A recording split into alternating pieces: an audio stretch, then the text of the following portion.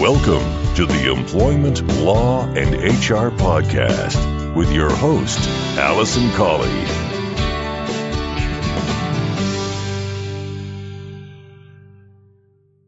Hello and welcome to this episode number 68 of the Employment Law and HR Podcast. I'm your host, Alison Colley. I'm a solicitor and employment law and HR specialist, and I work in my own business, which is Real Employment Law Advice. We provide advice to employers and employees on all aspects of employment law. This week's episode is the second in the series relating to parental rights. So if this is your first time tuning in and you want to go back to episode 67, it's episode 1 in this mini-series which is covering parental rights. And this week I'm following on from last week's episode, talking about maternity leave and then moving on to adoption leave. So without further ado, I'm going to get straight into this week's content.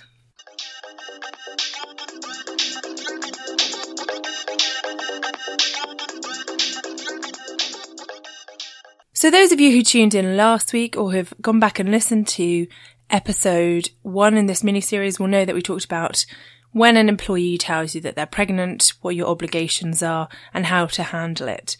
Now I'm going to be moving on to what happens with regards to maternity leave and your requirements and the employee's requirements to notify you. So once an employee has told you that they're pregnant, they then have to tell you when they intend to start their maternity leave. Now, once they inform you of the date that they want to take their maternity leave from, you have 28 days in which to notify them of the date that their maternity leave will end. So that's the starting point for you in terms of your obligations. And as I say, it's a legal obligation to respond within 28 days. Now, for employees, all employees qualify for maternity leave now. There's no qualifying period of service. So an employee can start working with you on day 1 and then could leave and go on maternity leave on day 2. It's not likely that that's going to happen, but it is a possibility. There isn't any requirement for them to have worked for a minimum period of time as there used to be. And employees have the right to take up to 52 weeks maternity leave. And so that's split into 2. The first 26 weeks is known as ordinary maternity leave, and the second 26 weeks is known as additional maternity leave. Now, there aren't really any major differences between ordinary and additional maternity leave anymore. However, the employee's rights upon returning to work will depend on whether they took ordinary maternity leave, so the first 26 weeks, or they went into additional maternity leave, and I'll talk about that again later on. So the employee can take their maternity leave and they can start maternity leave anytime as long as it's not before the beginning of the 11th week before her expected week of childbirth. So she can take her maternity leave anytime up to 11 weeks before the date that the child is expected to be born. And the employee is required to give you notice by the 15th week before their expected week of childbirth. So at some point in that time, they will tell you when they intend to take their maternity leave. And as I was saying earlier, you have to tell them within 28 days the end date. So the end date that you would give them would be exactly 52 weeks after the date that they're intending to start their maternity leave. If the employee decides to change the date that they want to start their maternity leave for whatever reason, they again must notify you, and you have 28 days in which to respond with the amended new date for the end of their maternity leave. So that would obviously be updated. There's no legal requirement for you to respond in writing, but obviously if you do so, that becomes your evidence that you've actually fulfilled your obligations. So I'd recommend that you respond in writing. And it's also a good idea to put in the letter what pay they're going to be entitled to whilst they are on maternity leave. And also it's worth putting in there some details about how you're going to stay in touch with them whilst they're on maternity leave, or any expected changes that might happen while they're away, all of that sort of thing, just to keep them informed. Now, there are some situations in which maternity leave starts automatically. And as you can imagine, if the employee goes into labour prematurely and has a premature birth, and it's before the normal date that their maternity leave would start, so the date they've stipulated that their maternity leave would start, then their maternity leave automatically starts the day after birth. So on a premature birth, as you'd expect. And then if an employee is absent for a pregnancy-related reason, and they're absent after the beginning of the 4th week before expected week of childbirth, so in that last month before the baby's due, but it's before the date they've notified you that they intend to take maternity leave. So let's just say they become unwell in those final few weeks, and they've got 2 weeks left until the date their maternity leave was due to start, and only 3 weeks left until the baby's due, and they become unwell. Then if it's related to pregnancy, their maternity leave automatically starts, and that will be the first day of her absence, will be the first day of maternity leave. And in that situation, and obviously with a premature birth, you have 28 days again in which to notify the employee of the new end date of their maternity leave. Now, the purpose of your obligation to respond to the employee is so that it's certain, so the employee knows exactly what date they're expected back at work. And so that's why you need to update it depending on the circumstances, if they take maternity leave early or if one of the automatic triggers takes place. It's a good time as well, when you're dealing with this notification, to agree communication with the employee whilst they're on maternity leave. So agree with them how regularly you're going to stay in touch. Are you going to send them the company newsletter? Are you going to give them a call every month? Are you going to go and see them after 6 months? How is it going to work? And how does the employee want it to work, and how will they feel comfortable about it? Now, when an employee is on maternity leave, they have a number of rights. So their normal employment contract continues, so they retain their continuous service. They are entitled to all the normal benefits that they would have if they had been at work. So if you provide medical health cover or gym membership or discounts, that sort of thing, you would have to continue those whilst an employee is on maternity leave. And they have the right to continue to accrue holidays, so they accrue holidays whilst they're on leave. The only thing they're not entitled to whilst they are absent on maternity leave is their normal pay, the normal remuneration. So they're not entitled to the normal salary unless you have a contractual arrangement to that effect. Now, they would be entitled to pay rises, if any take place during their maternity leave, and so that their pay would increase for when they return, or if it has an impact on the amount of maternity pay that they're receiving, they would be entitled to that uplift. And they may be entitled to a bonus payment whilst they're on leave, but it does depend on how and why the bonus payment is being made. If the bonus payment is relating to a period of time at which the employee was at work, and it's recognising or rewarding the work that they did during that time, then they're entitled to that bonus payment. But if it's not, then they wouldn't be entitled to it. So just be a bit careful with bonus payments. And obviously if you give a additional payment to all staff because, profits are up or something like that, or just a one-off individual bonus as an incentive for staff. So if you're giving it to all staff, then it is likely that you'd have to give that to the pregnant employee. It's worth seeking some advice if you have any situations like that arise. So as I said, an employee on maternity leave isn't entitled to their normal pay. They are, however, entitled to statutory maternity pay. Now, statutory maternity pay has an eligibility criteria. So in order to be eligible for statutory maternity pay, an employee has to have been employed for a minimum of 26 weeks, up to and including the 15th week before the expected week of childbirth. So the way that works out is that they generally have to be employed at the point they become pregnant. When you work out the dates and things, it tends to be either just before or around the time that they became pregnant in order to qualify for statutory maternity pay. So an employee, as I was saying before, can start and not have any length of service, but be entitled to leave, maternity leave, but they're not entitled to statutory maternity pay unless they've got that qualifying period of service. Now, you are, of course, free to make your own arrangements in terms of contractual maternity pay or additional maternity pay, or however you want to call it, with your staff.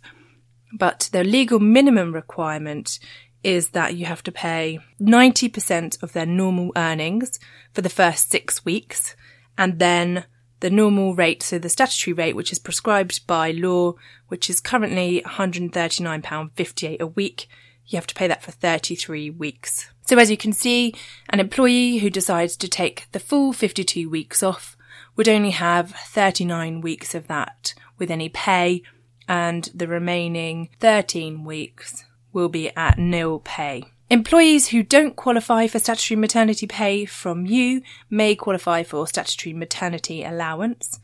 And there are earnings limits, actually, I should have said, on the payment of maternity pay, so statutory maternity pay.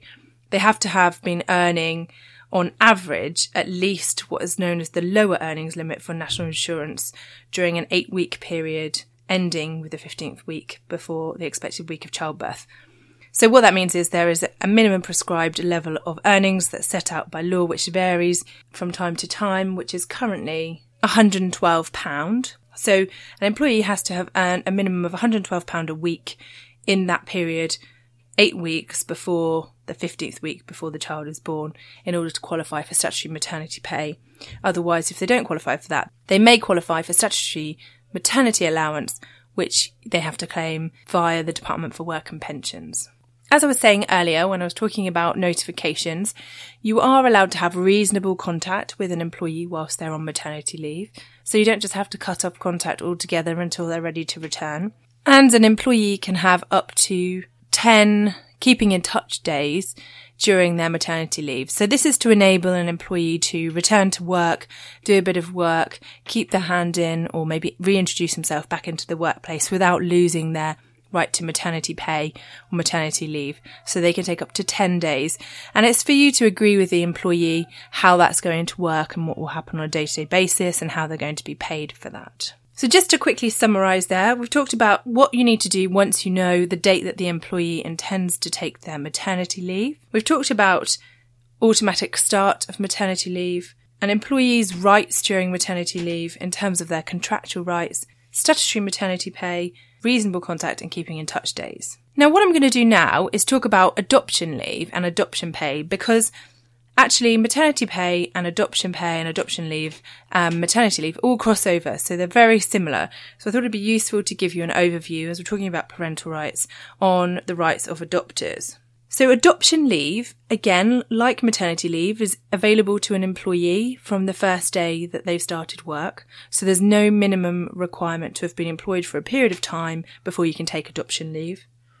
Adoption leave is for 52 weeks, and it's split again between ordinary adoption leave and additional adoption leave. So 26 weeks ordinary adoption leave and 26 weeks additional adoption leave. The people that are eligible for adoption leave are those people who are matched for adoption, parents of children who are born to a surrogate, and foster parents who are approved to adopt. So those are the 3 people. There are other sorts of adoption arrangements, adoption by a step parent, other adoptions outside of the normal adoption agencies that can happen, but they're not covered by the adoption leave and adoption pay requirements or eligibility. So if you find a situation which is a bit unusual with one of your members of staff and you're not sure what their rights would be under law, then it's worth getting some advice to see if they qualify. Now, when it comes to adoption leave and adoption pay, what happens is one of the adopting parents, if there's a couple, stipulates which of them is going to be the primary adopter for the adoption rights. So they're the ones who are going to take the adoption leave, and the other parent then will take the equivalent to paternity leave. So in a couple's adoption, both parents can't take adoption leave. Obviously, if it's just a single person adopting, then they would be the one that takes the adoption leave. Just like somebody who's having a baby, an adopter is entitled to time off to attend appointments. And again, it's split into 2. So the primary adopter can take time off for up to 5 appointments, whereas the other parent has the right to 2 appointments off. And that's again a maximum of 6.5 hours, like it is with the maternity leave. Now, unlike maternity, there isn't an expected week of childbirth to base all of the calculations of dates and figures and times and that sort of thing on. So what you look at is the date of the matching certificate. So when the adopter is matched with a child. Now, what typically happens in an adoption situation is adopters will be approved to be adopters first. So they go through a process where they then have to go to a panel who approve them as adopters. And then they're in a situation, once they're approved as adopters, where they are looking for a match. They're looking for a match for a child or children. And then once a child or children have been identified as a potential match, then they have to go to another panel who decide if they can be matched with that particular child. And it's that point, the matching, when they're approved for adoption of that particular child or children, that the trigger points occur. So just an overview there for you so you understand the process. So no more than 7 days after the date on which the employee is told that they have been matched, must an employee give you notice, 1, of the date that the child is expected to be placed with them, and 2, the date on which they choose to take their adoption leave. And they must tell you this. And they can't take their adoption leave any later than the date that they've been placed with the child. And they can't take the adoption leave any earlier than 14 days before the child is due to come home to live with them. So let me just recap that again. So an employee has an obligation to inform you no later than 7 days after the date on which they've been matched. And they have to tell you the date they intend to take adoption leave and the date they're expected to be placed with the child. Then you have, as the employer, in the same way with maternity leave, 28 days to notify them of the date that their adoption leave will end. So as soon as you get that notification, you've got 28 days to notify them. Again, I recommend it in writing, to tell them of the date that they will have to return to work, so the 52 weeks after. Just as an aside here, there are slightly different requirements for somebody who is adopting from a surrogate, so someone who's going for a surrogacy arrangement, because obviously in that situation there is a baby that's going to be born rather than a child that's going to be matched. And so 15 weeks before the expected week of childbirth for the surrogate mum, the adopting parent must give notice, and then they must give a further notice after the child has been born. So it is rather an unusual situation, and you don't tend to find that you get many adoption arrangements within your business or with your employees anyway, so let alone having a surrogacy arrangement. So if you do have one, I wouldn't sweat about it. Don't worry, just get some advice or look up or check your policies, check the latest position, or give me a call and I'd be happy to talk through with you. So that's giving notice and how it works. Again, terms and conditions, all of the same thing as maternity leave applies to adopters who are on adoption leave. And there is an entitlement to adoption pay, which is again the same as maternity pay and the same requirements of being employed for at least 26 weeks. However, this time the employee has to be employed for at least 26 weeks at the date they've been notified of a match. So they have to have been employed for 26 weeks before the date they're notified of a match. And they have to have the same level of earnings limit in order to qualify. And again, it's 90% pay for 6 weeks, and then the statutory rate, which is currently £139.58 for the remaining 33 weeks. Just like an employee on maternity leave, an adopter has the right to keeping in touch days, so they can take up to 10 keeping in touch days where they can return to work during their adoption leave and do a bit of work without affecting their adoption pay or the adoption leave. And there's also the same reasonable contact and communication. Now, for both an employee on maternity leave and an employee on adoption leave, there is an assumption that their leave will last for 52 weeks. Now, if an employee wishes to return before the end of the 52-week period, they must give you at least 8 weeks' notice of their date of return. So they're required to let you know at least 8 weeks before so you can make the necessary arrangements if they want to return early. Now, you do have the opportunity, if you wanted to agree a shorter period of time, a shorter period of notice with the employee if you wish. So if they contacted you and said, I want to come back in a month, if that works for you, then you can say yes and agree. But what the position is in law is there's no obligation on you to say yes. And you could say, actually, no, you can't come back until the end of your 8-week notice. So that's how they would end the maternity leave early. Otherwise, they return at the end of the 52 weeks, which will be the date that you've notified them at the very outset of the end of their maternity or adoption leave.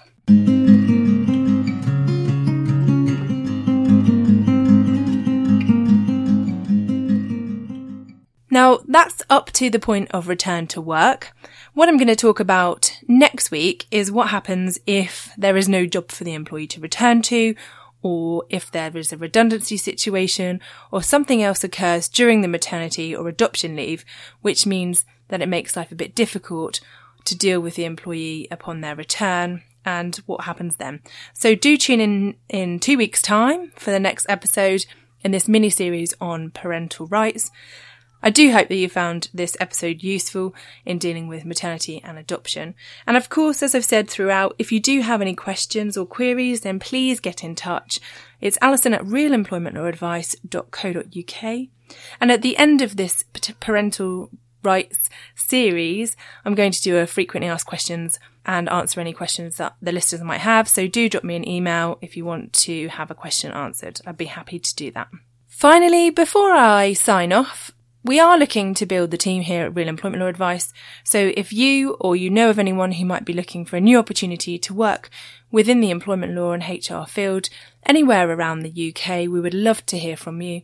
And we're particularly looking for somebody on the Isle of Wight or on the South Coast in the Hampshire area who might want to work with us, who is either somebody who specialises in employment law, maybe a newly qualified solicitor or a trainee solicitor, somebody who's looking to branch out and do some more work into employment law. So do get in touch. You can reach us and it's by email, which is alison@realemploymentlawsadvice.co.uk, or you can contact us by phone for a confidential discussion on 01983 897 003. I do hope that you have a great week and I look forward to speaking to you soon. Thanks again for listening. Just want to finalise by saying I wouldn't be a lawyer unless I had a legal disclaimer. So I must just say to you that the information in this podcast is for information only. It's general review and a general update. It's always necessary to get specific legal advice about your circumstances. So please don't rely on anything that you've heard in this podcast. But please do feel free to contact me if you'd like further information or specific advice.